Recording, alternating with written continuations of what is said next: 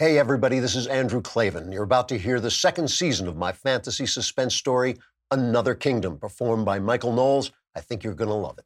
Be sure to head over to dailywire.com to get early access to our episodes.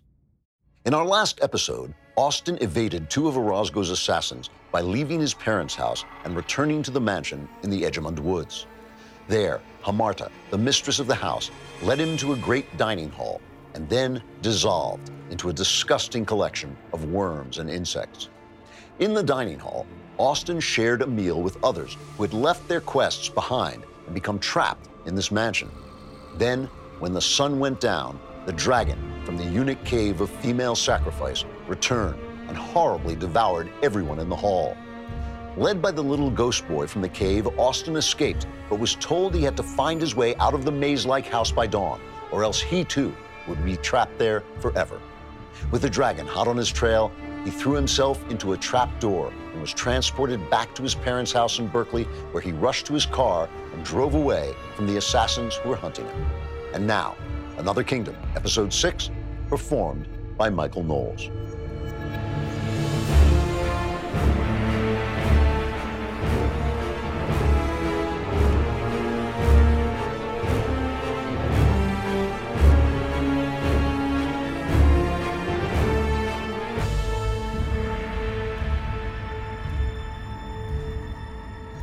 Did Orozco's goons chase me? I didn't know. It didn't matter. This was my home turf, my childhood neighborhood. A map of every turn and side street was etched on my nerve endings. In seconds, I had lost myself in the spaghetti tangle of winding roads, and I didn't stop until I was on the far side of the hills, deep into Cragmont.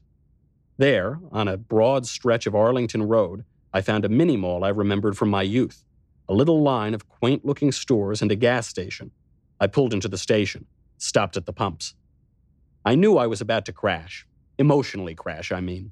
So I just kept moving like a bot, like a zombie, not thinking, just moving. I went into the gas station market, paid cash for gas, bought myself a burner, one of those anonymous prepaid phones that can't be traced. After I gassed up, I drove away to an obscure cul-de-sac where the few houses were set far back on broad lawns. I parked there out of sight of the main road. I killed the engine. I fell back against the seat. Only then did I allow the full trauma of the day to drop down on top of me like an anvil hurled from the sky. My whole body trembled. I felt shattered inside, my identity in shards and splinters. Who the hell was I now? What was my life? Just days ago, I was a perfectly happy, miserable Hollywood failure going nowhere in comfortable despair. And now, death around every corner. My own mother sending assassins after me. My whole childhood a lie. Even the cops hunting me. And at any moment, I might step through a door and find myself back in that dreadful house with a monster horrible beyond imagination, poised to rip my head off. After a long while, spent trembling in the driver's seat, I noticed a sensation of pulsing heat on my chest. Oh, good, I thought. Maybe I'm having a heart attack. That would be a relief at this point. But no such luck. It was Bethora's locket. I drew it out of my sweatshirt and gripped it in my fist. For 1 second, like a flashback in a movie, I was in the past again, on Riley's bed again, propped up against the headboard, reading to her. Nobody listens, while she peered up at me with her worried, frightened face. My child self lifted his solemn eyes from the book, looked across the room and saw something that startled him. But before I could see what it was myself, the moment was over. The locket went cool in my fist. The flashback ended. I opened my hand and looked at the locket, pressed the latch and raised the cover. There was the portrait of Queen Elinda. Queen Elinda, who was also Ellen Evermore, the author of Another Kingdom. She seemed to be looking directly out at me. Strange to say, but her expression of serene majesty calmed me somehow. I read the inscription for the 100th time. Let wisdom reign and each man go his way. Yes, I thought. My mother's answer automatic in my head now. But what is wisdom? I snapped the locket shut and stuffed it back inside my sweatshirt. Then I lifted the shirt's hem and drew out the DVD case I had found in the air duct at home. Horror Mansion. I opened the case. There was the phone number scrawled in marker ink on the shiny disc. Surely it was my crazy kid sister who had scrawled it there. I tore the packaging off the burner phone and turned the phone on. I was about to dial the number on the DVD, but I didn't. On an impulse, I dialed another number instead, the only number I knew by heart. I don't know why I did it. I shouldn't have. It was the loneliness, I guess. The days without internet or social media or a phone or any friendly face. I listened to the ringing on the line, then the click. Then Jane Janeway's recording. Her soft, her tender, her sweet, her gentle voice. "Hi, this is Jane. Leave a message." Then a tone. I opened my mouth to speak, but didn't speak. Couldn't. My throat closed. My eyes filled. I cut the connection and dialed the number written on the DVD. I fought to get control of myself while the phone was ringing. It rang 3 times. Then a man answered. Sounded like a youngish man. He had a sure, strong voice. "Jason Broadstreet," he said. I hesitated before I spoke. Jason Broadstreet. I knew that name. Some big tech guy. Some Silicon Valley muckamuck. A billionaire who'd made a fortune in some startup or other. I couldn't remember which. I had an image of him in my mind. A picture I'd seen in a news story. A small, square-shouldered, dynamic guy. Determined expression. Swept back hair. Jutting, rock-like features. How on earth would Riley know a guy like that? "Mr. Broadstreet?" I said. I spoke slowly, uncertain of what I would say next. Then I said the only thing I could think of. "My name is Austin Lively." "Oh, right," said Broadstreet. Simple as that. "Your sister told me to expect your call." I let out a startled laugh. "She did? You know Riley?" "Yeah, sure, of course. How do you think she got my number?" I could not imagine. "Well," I said. It seemed worth asking. "Do you happen to know where she is now?" He made a whiffling snort. "Hell no. I told her to come here, to Wonderly. I told her I could protect her. Hell, I've got all the security in the world, but she was too paranoid, too scared. She said she didn't want anyone to know where she was, not even me. Not even you. She said she'd find a way to get my number to you, a way they couldn't trace. She's a bit of a kook, your sister." I smiled in spite of myself. "A bit, yeah," I said. "But she did get me the number. How do you know her?" I asked. Meaning, how did a billionaire get friendly with the loony girl who played the goblin at the Halloween horror walk at Happy Town theme park? "Look, we shouldn't be talking about this," Broadstreet said. "Not on a cell phone." "I just bought it in a gas station. It's a burner, prepaid, anonymous." "Oh yeah? Is this the first time you've used it?" My lips parted, then shut. I swallowed. Only now did it occur to me what a mistake I'd made. If Orozco was monitoring Jane's line, looking for me, he might have heard my call to her. He might know my number now. He might be tracing me right this second. He might even be listening in. "You know who you're dealing with, right?" Broadstreet said. "You know what he can do." I nodded numbly at the windshield. "I know." There was another long pause. Then Broadstreet spoke again. I got the feeling he had to. He had something to tell me, and he felt compelled to tell me, even if he risked being overheard. "I was her source on 730, he said. "Whose source? Riley's?" "Yeah." "And 730, what's that?" "She didn't tell you anything." "No." "The 730 Club," he said. "I saw her Ouroboros videos online. That's why I called her. That's how we met. She was the only outsider who knew the truth." I was silent, startled. The truth? My sister? My nutso sister knew the truth? "You mean there really are aliens trying to take over the world?" I said. "No," he snorted again. "What are you, some kind of idiot? There are no aliens. There are just people." I heard him sigh. "The old man. You do know who I mean, right?" Yeah, I know." "He bought me when I was young. Just a kid, really. Bought you. You know, made me what I am. Helped me make my first billion. Drew me in. Made me one of them. 730. I shook my head. I was worried now. Worried about the phone. Worried Orozco's men were tracing me. I scanned the outdoors through the windshield, watching for the Escalade. "Look, I still don't get this," I told him. "The 730 Club. I still don't know what it is." Another sigh. "All right, listen. We really can't do this on the phone. Come to Wonderly. It's safe here. Like I told your sister, I'm surrounded by enough security to hold off an army." He gave me the address and cut the connection. I put the car in gear and drove to the corner. There was a wastebasket there. I pulled up beside it, buzzed down the window. I tossed the phone into the trash. Then I drove away. It took me hours to get to him. I had to buy more maps first. Just finding maps took me an hour. Then I had to cross the bay and head for the valley. I kept to the smallest roads I could find. It was late afternoon by the time I got close. By then, I was cruising through a dramatic green wilderness. Crags of gray rock rose from rolling green hills, hills fringed on their crests with wind-swept trees. I drove deeper and deeper into the empty land until I came to Wonderly. That was the name of his estate. It was written in iron script on the ornate gate that stood at the entrance, an ornate gate with a guardhouse beside it. The gate was open. The guardhouse was empty. I slowed the car as I approached. My gut went sour. I did not like the look of this. "It's safe here," Broadstreet had told me. "I'm surrounded by enough security to hold off an army." Right. But where were they? I drove slowly through the gate, slowly up a narrow dirt road, through a dense orchard of trees with flaming orange leaves. There was no one in sight here either. No workers, no gardeners, no guards. What the hell was going on? I came out of the flaming trees, came around a wide curve and saw the house. It was a stalwart mansion, a modern version of an old plantation house, stately brick and white trim. It had a lowering, heavy, haunted look. It seemed very still, empty. Where was all the security?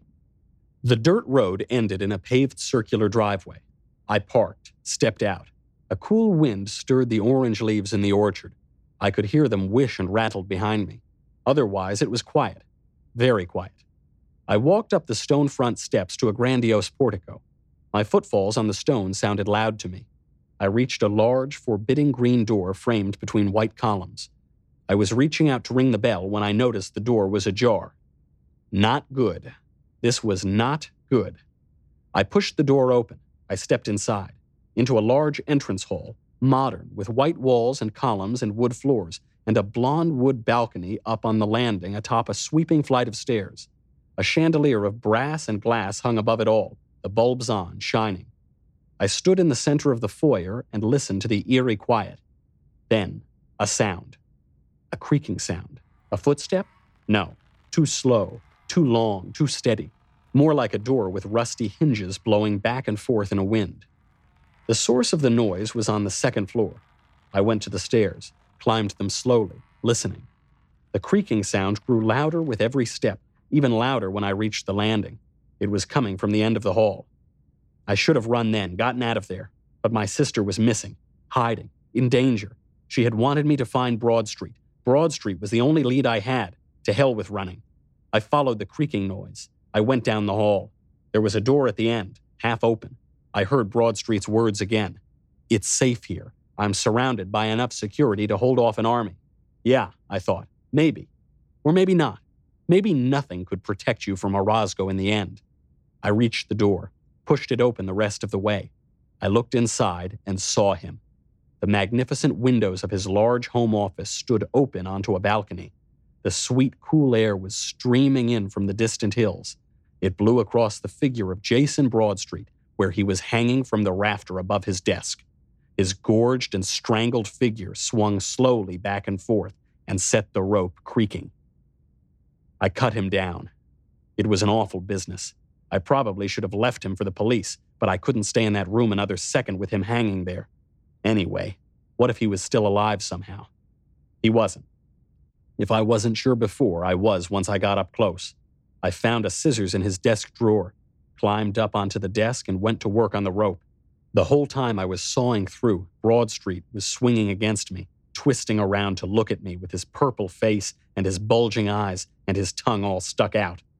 Yeah, he was dead all right. If I hadn't just finished watching a creature made of body parts devour an entire dinner party, he might have been the worst thing I'd seen all day. As things were, he hardly made the list. Swallowing my disgust, I held the body around the waist with one hand while I cut through the final strands of the rope with the other. Then I lowered Jason Broadstreet to the desk at my feet. Breathless and queasy, I climbed down to the floor. That was the first time I really looked around the place. It had been searched, just like Riley's room, but not as thoroughly. The leather cushions were askew on the sofa, but they hadn't been tossed off, and gutted like Riley's had. The papers in the desk drawers had been rifled, but the drawers had been closed up again, though some were still open part way. There was a painting of a garden on the wall, and it was slightly tilted. When I looked behind it, I found a wall safe with the door unlocked. The papers and jewelry and cash were still inside, though they'd clearly been tampered with. Whoever had done this, they weren't looking for valuables. But then I already knew that. They were looking for the manuscript, Another Kingdom. I grabbed a handful of cash for myself and shut the safe door. I glanced over at Jason Broadstreet's body where it lay splayed across the desktop, his arms flung out, his distorted face gaping up at the ceiling. I wondered if there was any chance he had left a message for me the way Riley had. It didn't seem likely. Unlike Riley, he didn't know me well enough to leave me a message in code, something Orozco and his goons wouldn't understand, but I would. Anything else would have tipped his hand. The searchers would have removed it. I took a quick look around the place, then decided to let it go. I went to the desk and picked up the phone. I figured I ought to call the police, then get out of there before they showed up. That way I could report the death just as I would have if the whole universe weren't in a conspiracy against me, then run for cover because it was. I had the handset to my ear and my fingers on the buttons when I paused. Picking up the phone gave me an idea. There actually was one possible way Broadstreet might have left a message for me that the goons couldn't find. I closed my eyes and tried to remember the number written on the Horror Mansion DVD. It came back to me. I pressed the phone buttons. Clever me. I heard a faint buzzing. Broadstreet's cell. The sound was coming from right below me. I lowered myself to the floor and looked. Yes, there it was. Broadstreet had secured his cell phone under the desk, sealing it there, way in the back, with a whole bunch of Scotch tape. I crawled under and worked the phone free and slipped it into my pants pocket. Then I climbed out and called 911 from the desk phone. "I'm at Jason Broadstreet's estate, Wonderly," I said to the woman who answered. "He's here. He's dead. I found his body." "You found a body? Could you tell me your name, sir?" That's what she was saying when I hung up on her.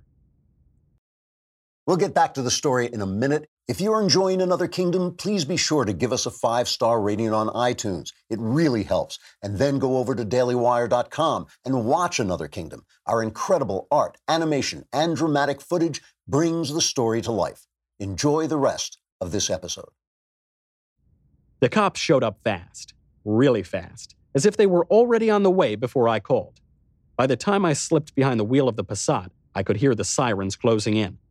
I didn't think I'd have time to get off the property before they arrived, so I drove back around the bend of the dirt road to the orchard.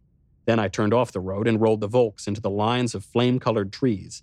I pulled up close to where 2 of the trees were bent low and pressed together, like 2 red-haired girls sharing a secret. Now my car was hidden by their hanging branches. I switched off the engine and sat there, waiting for the cops, trying to think the situation through. My earlier emotional reaction had faded now. I felt strangely calm. Not sure why exactly. Maybe anything was better than being in Curtin's mansion in Edgemont with the monster after me. Or maybe I was just so depressed about my mother and father, I didn't care what happened next. I don't know. Anyway, I was calm and I sat there, waiting, thinking about what had just happened. Here's how I had things figured out so far. Jason Broadstreet had been part of Serge Orozco's worldwide Orozco Age conspiracy, whatever it was. He had been drawn in as a young man after Orozco helped him get rich. But then he started to have doubts about the enterprise. Somehow he saw one of Riley's loony videos online. He saw past all her craziness, the crap about the aliens and the Illuminati and so forth, and he recognized that Riley was onto something, that she knew about the real conspiracy. How did she know? It must have been because she'd heard my parents and my brother discussing it when she was climbing around inside the walls of the house, when she was sitting at that juncture where all the house's voices came together. The truth about my parents, the truth that I had denied to myself as I escaped into movie-making fantasy, had driven Riley half insane. But deep down inside her insanity, she still knew the truth. Broadstreet wanted out of the conspiracy, but he was afraid if he turned against Orozco, Orozco would have him killed. So he began feeding Riley information for her videos, hoping someone would see them and catch on. He knew he was taking a big risk. He surrounded himself with security men to keep himself safe. But surprise, surprise, Orozco got suspicious. He bought off the security men. Now, instead of standing guard over Broadstreet, they were watching him on Orozco's behalf.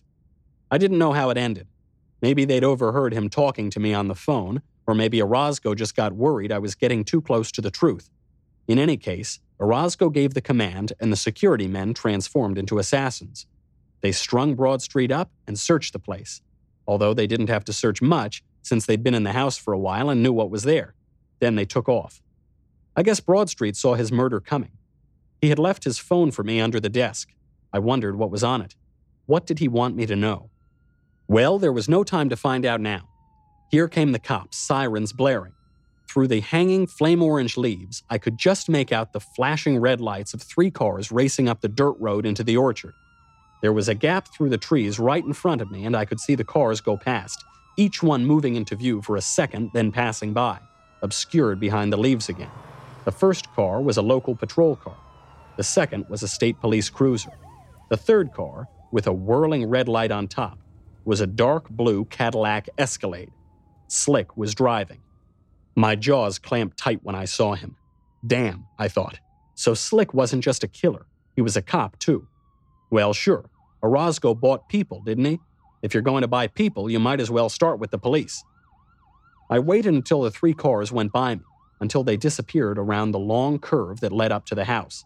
Then, quickly, while the sirens were still blaring loud enough to drown out the noise of my engine, I started the Passat. I pulled out of the orchard and took off down the road, out of Wonderly. I drove a long way, a long time, on snaking forest lanes off the main freeway. I headed for the coast, just to keep things random.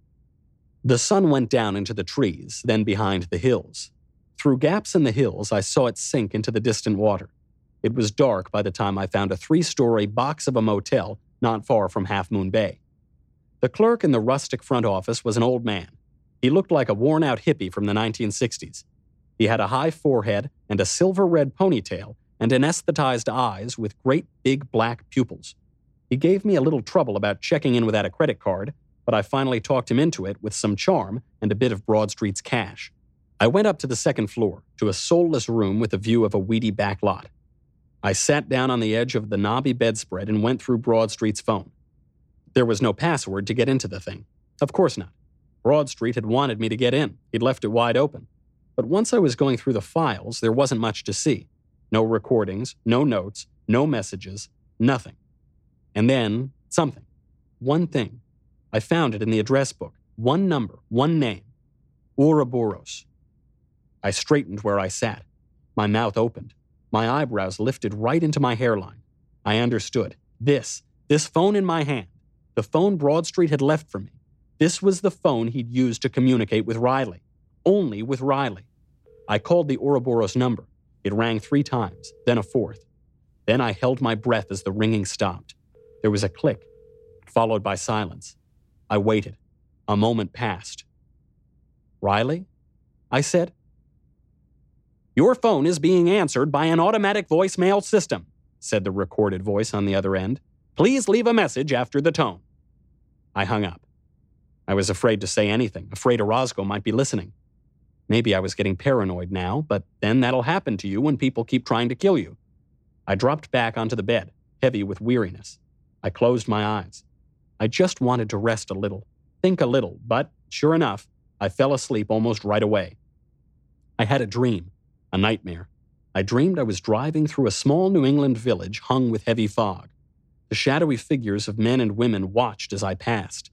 A building loomed in the distance, just a dim outline in the mist. Then, as I got close, as the mist parted, the building showed itself to be a looming haunted house. The house looked familiar. Finally, with a jarring chord of scary music, the mist blew around in spirals and took the shape of ghostly words. Horror Mansion. My eyes came open. I was suddenly fully awake, my heart pounding. I sat up on the edge of the bed and rubbed my eyes. The DVD, I thought. I have to see what's on the DVD. I checked my watch. It was still early, not yet 9. I needed to find a DVD player. Not easy to do in the dead of night in the middle of nowhere. Who even watched DVDs anymore? I got up.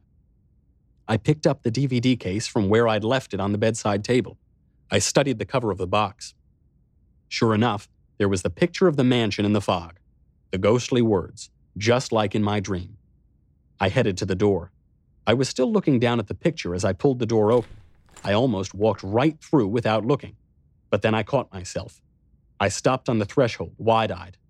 With a spiraling sensation of fear, I realized I could easily have walked through that portal and suddenly found myself back in Curtin's mansion, jumping through the trapdoor with the monster on my heels. Luckily, no. There was nothing through the door but the second-floor hallway. I went out. I took the stairs back down to the lobby. The hippie clerk was sitting behind the front desk, tilted back in his swivel chair, feet up on the counter. He was reading a magazine, a real magazine made of paper and everything. The glossy cover had pictures of some kind of bacteria. There was a scary headline about how the bacteria had been manufactured and released by a secret government cabal. Classic. People from his generation believed in every conspiracy except the real ones. I asked the guy if there was a computer for guest use. He gestured with his stubbly gray chin. I found the machine down a short hall off the far end of the lobby. It was a dusty old white box set in a cranny just outside the motel coffee shop. The coffee shop looked like it had been closed since the clerk was a juvenile delinquent. The computer didn't look too fresh either. But at least it was hooked up to the internet, so there was some chance I might make contact with the current century. The computer didn't have a DVD player, so I couldn't watch Horror Mansion. I searched the title instead. There were no clips online, just a Wikipedia entry. Horror Mansion. British title, The Devil His Due. A professor who made a pact with Satan must offer the devil a yearly human sacrifice or surrender his soul in payment. The description didn't sound familiar. Had I really seen the film at some point? I tried to remember. I pictured that scene again. The scene in the small bedroom, a lantern on a shelf. A woman? Yes, a woman in a white blouse and a black dress. She was holding a dead bird in her hand. That was all I could come up with. I would have to wait until I found a DVD player and could watch the whole movie. So I moved on. I searched for the 7:30 Club. I wasn't expecting to find anything. The name sounded so super secret and conspiratorial. But not at all. There were pages of entries on it. I even found a feature in the New York Times from a few years back. It was an enthusiastic puff piece written by one of the paper's op-ed columnists, Charles Head. 7:30 Club billionaires try to imagine a better world. According to the article, the 7:30 Club was a collection of forward-thinking billionaires who got together once a year for a week around July 30th to discuss how to make the world a better place. I smiled at that. Smiled ruefully. It reminded me of my brother Richard. He worked for Orozco's think tank, the Orozco Foundation. He was always writing books about making the world a better place. I was beginning to think that make the world a better place was the most dangerous phrase in the English language. Anyway, the club was made up mostly of techie types, all men. Every July, they gathered at a secret faux macho woodland retreat outside of Bend, Oregon. They hiked and made campfires and did trust and bonding exercises like jumping off rocks backwards and catching one another, stuff like that. Then, at night, according to the article, they gathered in a rustic dining hall with a moose head mounted on the wall and listened to speeches from various experts while they drank good whiskey and ate good steak. Who owned the Oregon retreat? Who else? Serge Orozco. A large section of the article was Charles Head's interview with the great man himself. In fact, Charles Head seemed to think Orozco was a hell of a guy. Elegant, he called him. Sophisticated, with a searching, sensitive intelligence that practically beamed from his gentle features. Well, maybe Head had never seen one of Orozco's killers shoot someone to death without a second thought. Or maybe he had seen it and he just didn't care. "What is holding us back?" said Orozco in the interview. "What besides superstition, tribalism, religion, and the fiction of human rights?" I could practically hear the old man speaking in that faintly romantic Russian accent of his. I could see his ancient yet lively face with the wrinkles surgically smoothed away. I remembered his pale blue eyes, perpetually jacked wide so that, for all he was in his 80s, he bore some resemblance to a startled baby. "Where are these human rights?" Orozco went on. "Show them to me. Are we endowed with them by our Creator? Then show me. Open up our bodies. Do you see human rights in there? Of course not. You see blood and viscera and DNA, that's all. Our rights are as imaginary as the Creator who endowed us with them.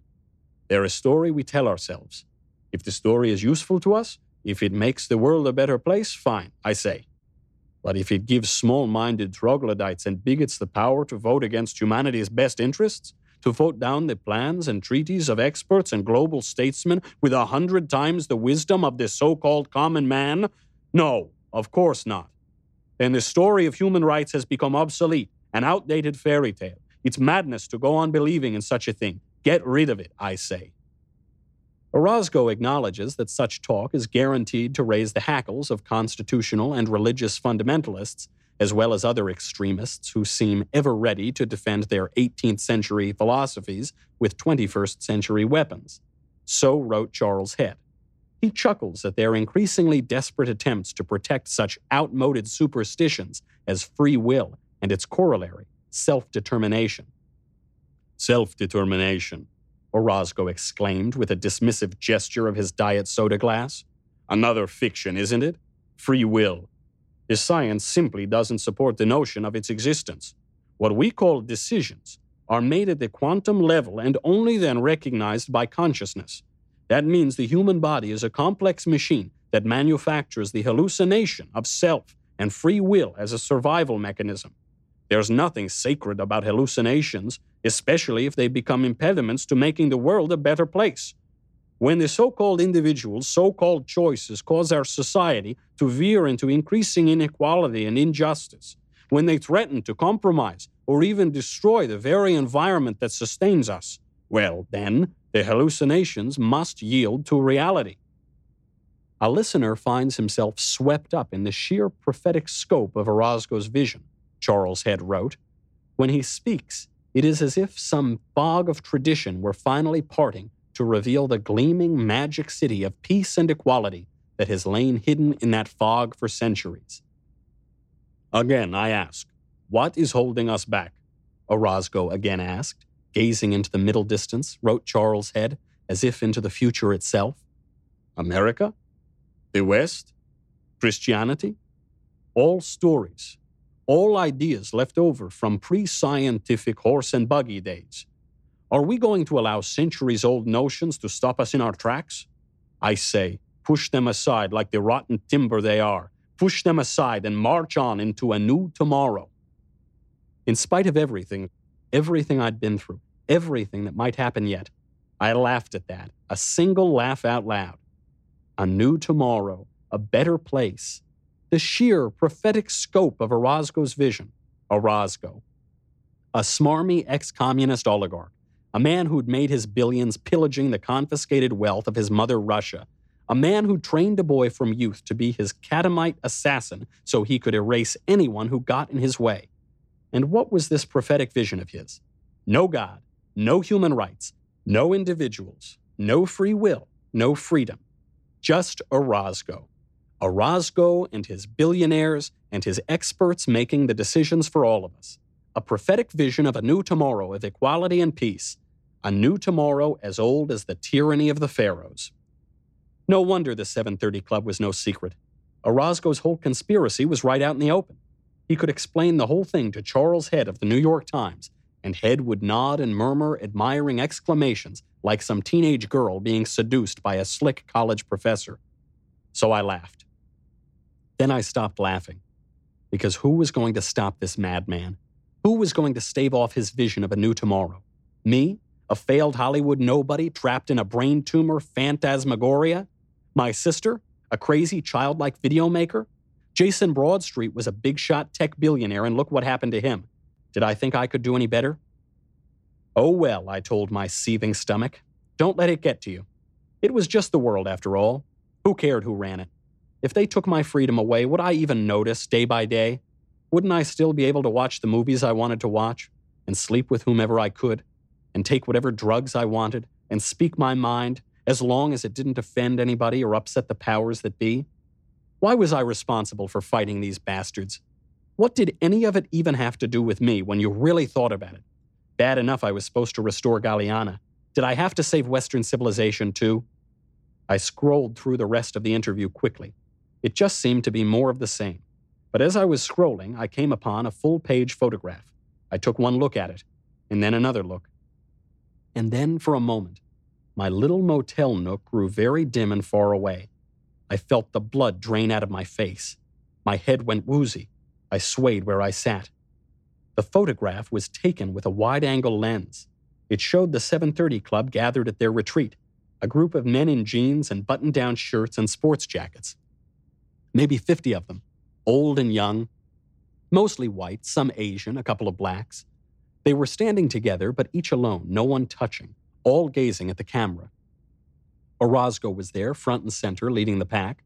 His pale, weirdly unwrinkled baby face was fixed in a thin-lipped smile, as if he'd just swallowed one of his enemies whole. But none of that is what shocked me. What shocked me was their surroundings, the scene. A forest typical of the Pacific Northwest, lots of stately evergreens, the sun streaming through their branches in hazy columns, tidy cabins hidden amidst the foliage to the left and right. And in the middle distance, directly behind them, a large house, the main house where, according to the caption, the club held its nightly gatherings. I call it a house, but it was more than that. It was a mansion, brown and white, like the brown and white of the tree trunks around it, wide and broad with peaked roofs and plenty of gables and bay windows. So help me God, it was the mansion in the Edgemond Woods. The same mansion, or a close copy of it anyway, close enough to make the hairs on my arm stand up straight. How was it even possible? What did it even mean? I stared at the photograph, unblinking, open-mouthed, looked down at the group of men again, at Orozco again, smiling blandly as he conspired in plain sight. Then my eyes were drawn back to the house, and I saw the figure at the upstairs window. A man standing there, just looking out. The shape of him was so dim behind the glass that I had to enlarge the picture on the monitor, then lean in close, squinting, in order to see it clearly. But then I did see it. I saw him, his outline, his shape. It was the shape of a man in a flowing robe. His head was covered by a hood of some kind, but I could see his features underneath, wizened features crowned with a tuft of hair, decked with a wisp of beard. Orozco had told me about a man in a cowl, the man who had come to his dacha back in Russia after the Soviet Union's fall, the man who had offered him the chance to remake the world in his own image, to use his riches to create an ideal future of equality for all, the Orozco age. But the cowled man had wanted a payment, and now that payment had come due, and the only way to defer the payment was to deliver instead the manuscript the man wanted, the novel Another Kingdom. And that had to be him, I thought. The man in the window had to be the man in the cowl from the dacha of Orozco's youth. And it was Curtin, the wizard. So help me. I could only see his shape, not his face, not clearly, but I was sure of it. It was Curtin. He was here, in the real world. You want to hear something hilarious? Hilarious, I mean, if you're a sadistic psychopath who glories in the suffering of others. If you're one of those guys who spent your formative years vivisecting living squirrels with a dull pocket knife, this'll give you your big laugh of the day. I was so unnerved by the photograph of the mansion that looked like the mansion in Edgemond that I stumbled back into the mansion in Edgemond, the real deal. Here's how it happened. The photograph of the house and the image of Curtin faintly visible in the upstairs window made my brain short-circuit.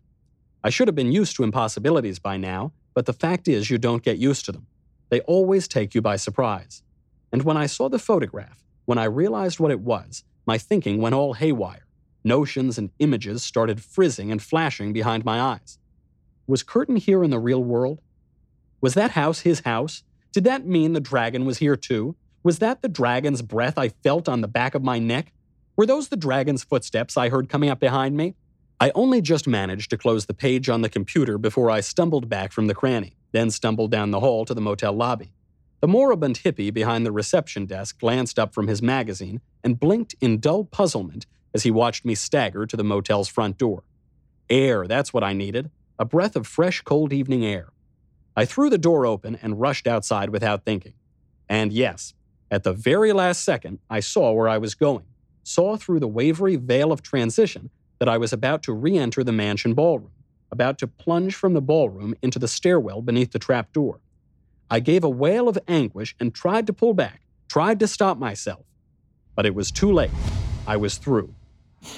The monster in the ballroom roared, that hideous, screechy roar that was a chorus of murdered voices. It roared and lunged down at me from above. But as I dropped through the opening into the stairwell, I snagged the underhandle of the trap door with my fingertips and yanked it down after me. The door slammed shut above me, and the whole stairwell rumbled and shook as the beast smacked against it. For a second, I was balanced precariously, one foot on the edge of a step and one in midair. Then I slipped off the end and tumbled down. The stairwell was dark, but not pitch black. I caught a glimpse of a banister and grabbed at it wildly. I held on as the force of my fall swung me around until my butt hit the stairs and my back slammed into the wall. "Oof," I said, as the air was knocked out of me. I sat where I was, clinging to the banister above me. The stairwell shuddered again as the beast stomped in a tantrum on the ceiling overhead. His screaming, multi-voiced roar was muffled and seemed far away, but not half far enough. The sound of it still made the air vibrate and turned my guts to water. I sat there, gripping the banister, my eyes squeezed tight as I mentally babbled prayers to God. After a moment or two, I heard the creature's footsteps retreating. Boom, boom, boom. The stairwell shook with every step until the sound grew dimmer and finally faded away. Then the place was still. I sagged where I sat. I was gasping for breath. I tried to collect my thoughts. The mansion in the woods, the wizard at the window, the dragon, the maze of corridors, the deadline at dawn. Time was running out. I had to clear my mind. I had to figure out what to do next. My attention was drawn to something below me, down the stairs. A glow, a tremulous glow, torchlight. It danced on the surface of a spider-webbed wall. I labored to my feet. At least I was in a new place, I thought, away from the endless labyrinth of hallways and courtyards. Maybe there was some hope now, some chance I could find an exit out of the mansion before morning came and I was trapped here forever. Gripping the banister, I went cautiously down the stairs. It was a long descent. The stairs went down and down and down some more. The light below never seemed to grow closer. I lost track of time. I don't know how long it took me to reach the bottom. Long enough. Too long. At last, the banister ended. My foot landed on cobblestones. I saw the torch in a sconce on a stone wall just over my head. I reached up and lifted the torch free. I held it in front of me, peering into the surrounding gloom. For a moment, my heart lifted. I was outside. I had done it, so I thought. I had gotten out of the house before morning came. Hooray! Right? Well, maybe. I waved the torch back and forth, trying to get a better look at where I was. I saw a square in a small village. Torches lit the foggy night. I could make out the lines of old buildings, attached dwellings in a long row, a tavern with a hanging sign, a church in the distance, its steeple rising against the moon, its graveyard spread beneath the naked branches of an old tree. I heard a noise and turned. A horse and buggy emerged from the mist a few yards off to my right.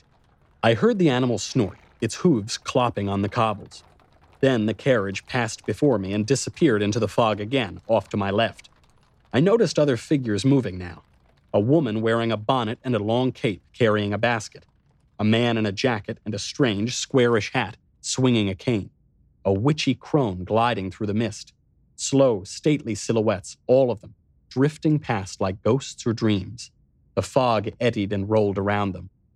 I felt my hopes begin to dim. I had a bad taste in my mouth. Something was wrong here. Another second or two, and I realized what it was. No wind. There was no wind at all, not a breath of it. The fog was moving, swirling, dissipating, gathering, reaching with finger-like tendrils into the branches of trees. But there was no wind to make it move, not even the sound of wind. Somehow it did not feel as if I were really outdoors. And there was something else, the time, the era, I mean. It wasn't right. The dress, the buildings, the horse and buggy. They didn't have the same medieval feel as the rest of Egmont and Galliana. This looked more like a village in Puritan America. What's more, it was a village I had somehow seen before. How was that possible? Before I could answer my own question, I heard a sound off to my right and turned. Another horse and buggy emerged from the fog there. I felt my throat close when I saw it. I tried to swallow but couldn't. My mouth felt as if it were full of dust. Because it wasn't another horse and buggy. It was the same horse and buggy, the same one as before. It made the same sounds. It traced exactly the same path, out of the fog to my right and into the fog on my left. And there were the same figures moving over the same ground on the streets, the woman in the bonnet, the man with the cane, the witchy crone, and so on. The house gets into your head. It is your head. Maybe I had not escaped Curtin's mansion after all.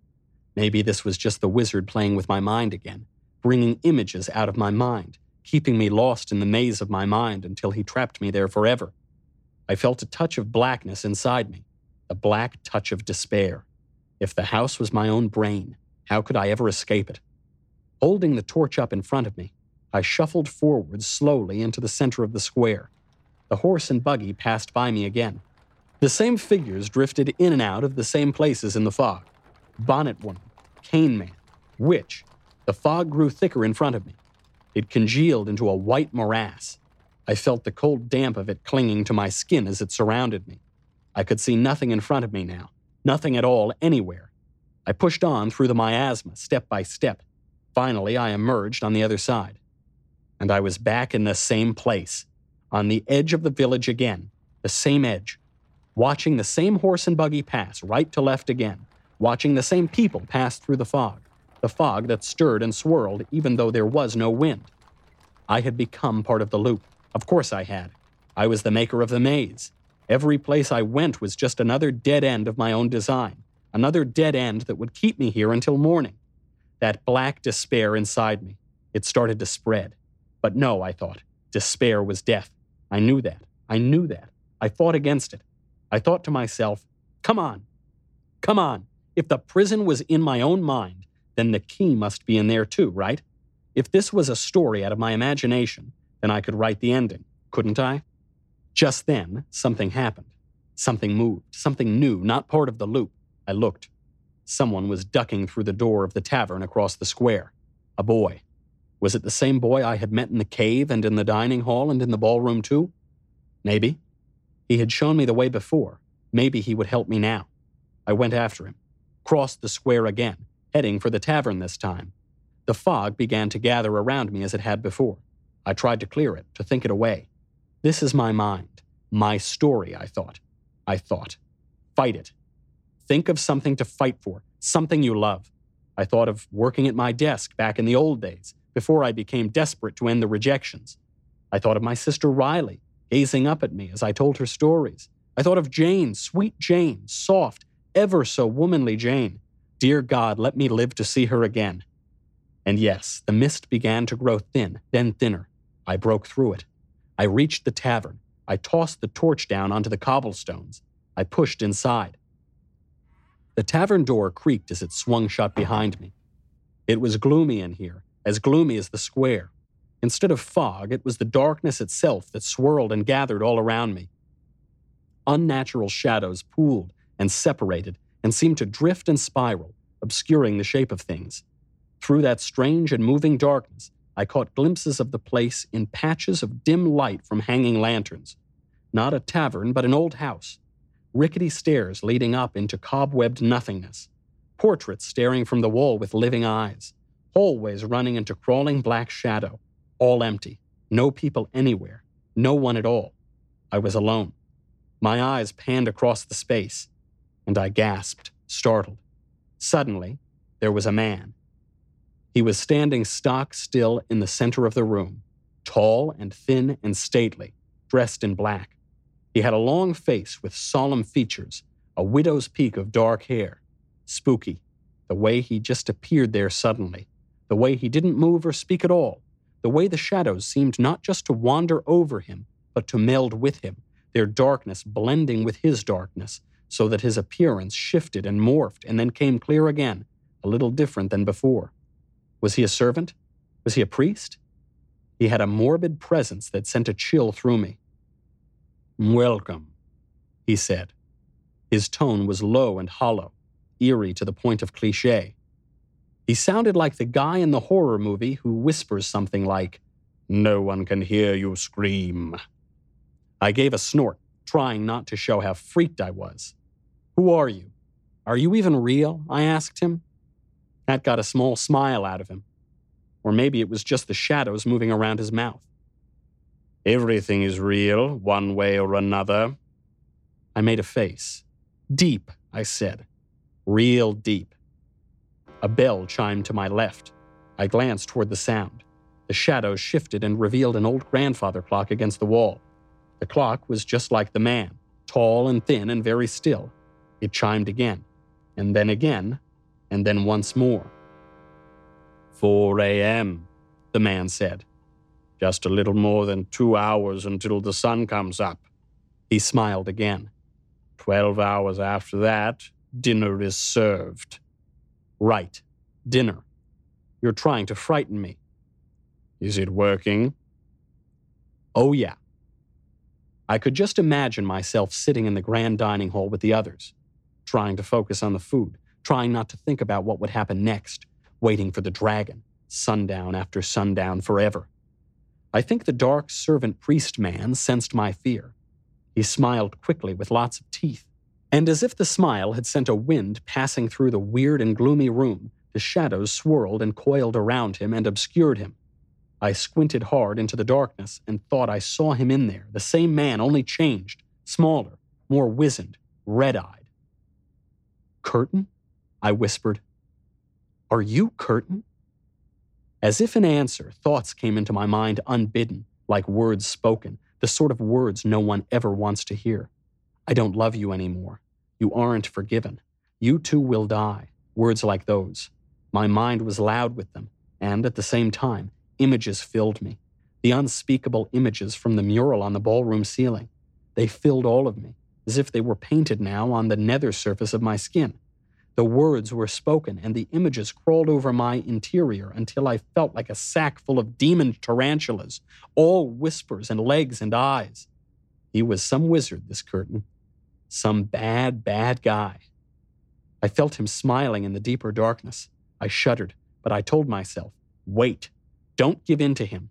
After all, if he was here in front of me, if he was working on me as hard as this, I must be near the heart of the house. Sure, if this were my story, the villain wouldn't show himself until the climax, would he? I looked around at the room, what I could see of it. I'm close, aren't I? I said aloud. That's why you're here. I'm close to the exit. You've done very well, I must admit, said the dark horror movie servant priest. Most of my visitors never get this far. They get lost in the corridors. They run around the courtyards again and again, tracing the same path until the sun comes up. And then they're mine. I bit my lip. Well, good, I thought. I'd broken the pattern at least. And if I'd gotten this far, I could get the rest of the way. I felt so close to escaping. Oh, you are, said the dark man, answering my thought. You're very close indeed. So close that it would really be a shame if the dawn should find you here. I felt a flash of anger. He felt what I was feeling. He smiled again, more thinly this time, fewer molars. His eyes seemed to catch flame light from somewhere. Or maybe they just glowed red, the wizard's eyes. Are you offering to show me the way out? I asked him. He made the slightest gesture, a little tilt of the head. It's possible. An arrangement might be made. I took a step toward him, hoping to see him more clearly, hoping to confront him face to face. But I stopped short, my brain filled with words, my heart filled with images. I couldn't bring myself to get any closer. I was afraid. Go on, I said, my voice strained. What kind of arrangement are we talking about? You'd have your freedom. Just the word, freedom, made my pulse quicken. My freedom. I rolled it around on my tongue. From this house, you mean? This house, Edgemond, Galliana. From all of it, Austin.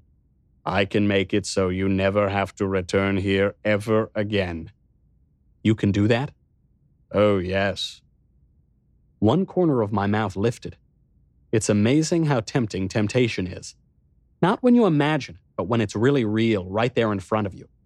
What wouldn't I have done to have this nightmare life be over? This passing in and out of doors, one world into the next.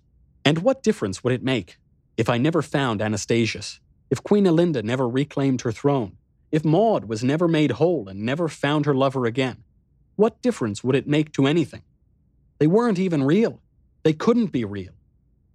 You wouldn't even remember, said the dark man, still speaking into my thoughts. You could do that? I said again. And he said again. Oh, yes. I met his eyes and he met mine. I tried to gauge the truth of his words. I remembered the photo in the New York Times, the mansion in the Oregon woods, the shape of him, curtain, at the upstairs window.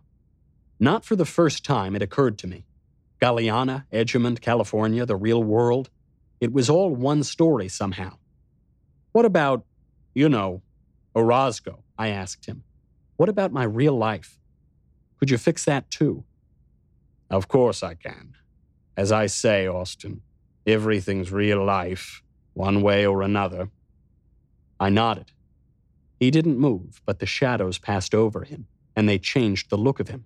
I could still feel the mural images crawling inside me like spiders, still hear the voices whispering. It was awful. I would have done anything to make it stop.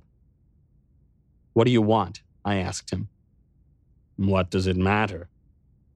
What do you want? I said, my voice rising. You already know. The book. Another Kingdom. He didn't answer. And the 11 lands, I said. You won't even remember them. You won't even know they're gone. Yes, I thought. What difference would it make?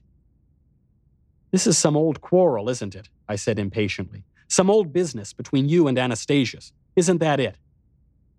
It's an old conflict, yes, the dark man said.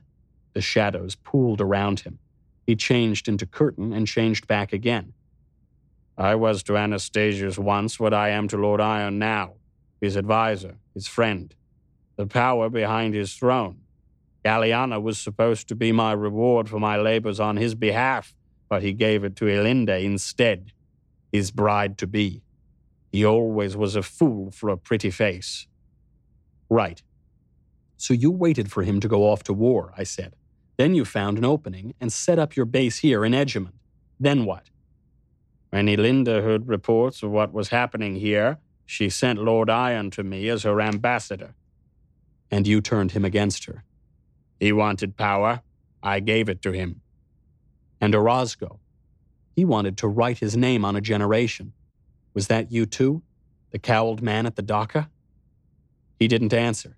He only said, You're running out of time, Austin. Dawn is near. Do you want your life back or not? Your life, and more than your life. A better life. The life you've always wanted. You could do that, I said. It wasn't a question this time. And he said once more, Oh, yes. The darkness kept swirling, whirling, not just around him, but around me too.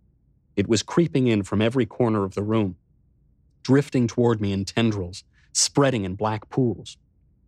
It was growing thick and close around me, thick as the fog in the square outside, close as my own skin. It threatened to swallow me. It would swallow me if I stayed here, mesmerized like this, another second. I had to fight it. I had to move. Think of what you love, I reminded myself. And I tried. I thought of working at my computer again, back in the old days, back when I dreamed of success, dreamed of cameras flashing at me on the red carpet, of giving interviews and making millions and having too many women to count. I shook my mind clear. The darkness thickened. I clenched my teeth. I forced myself to push into it, push through, confront the dark man face to face. He sank back from me, even deeper into shadow. Damn you! I shouted, and I lunged in after him, plunged into the shadows after him, deeper and deeper, into the darker and darker dark.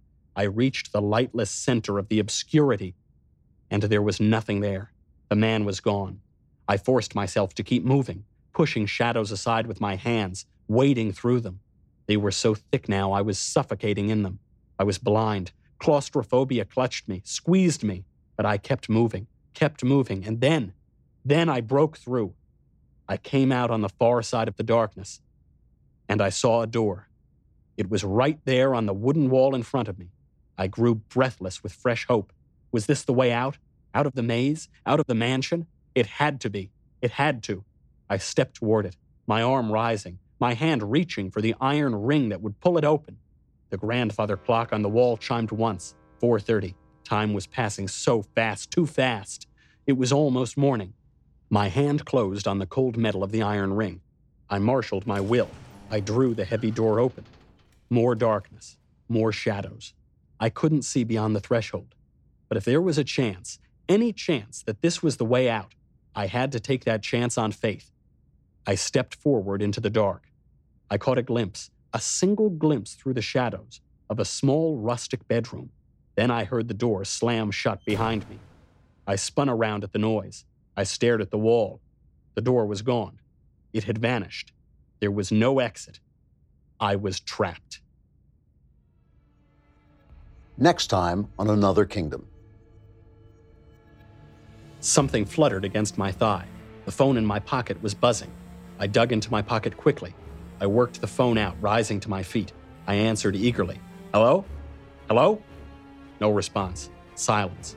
I stood in the chill night, listening. I was afraid to speak, afraid of who might be on the other end of the line.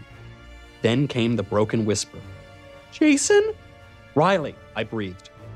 Austin, she whispered. I'm in so much trouble. They're all around me. They're going to kill me next. Don't let them get me.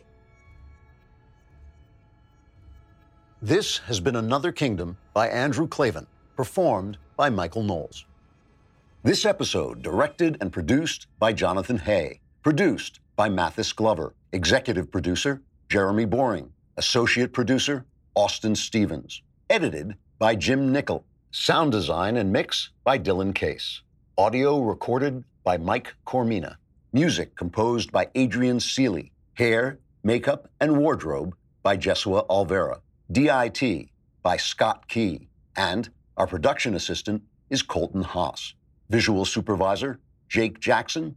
Lead illustrator, Rebecca Shapiro. Illustrations by Anthony Clark. Animations by Cole Holloway, John Dretzka, and Yi-Han Su. Another Kingdom is a Daily Wire Forward Publishing production. Copyright Forward Publishing 2018.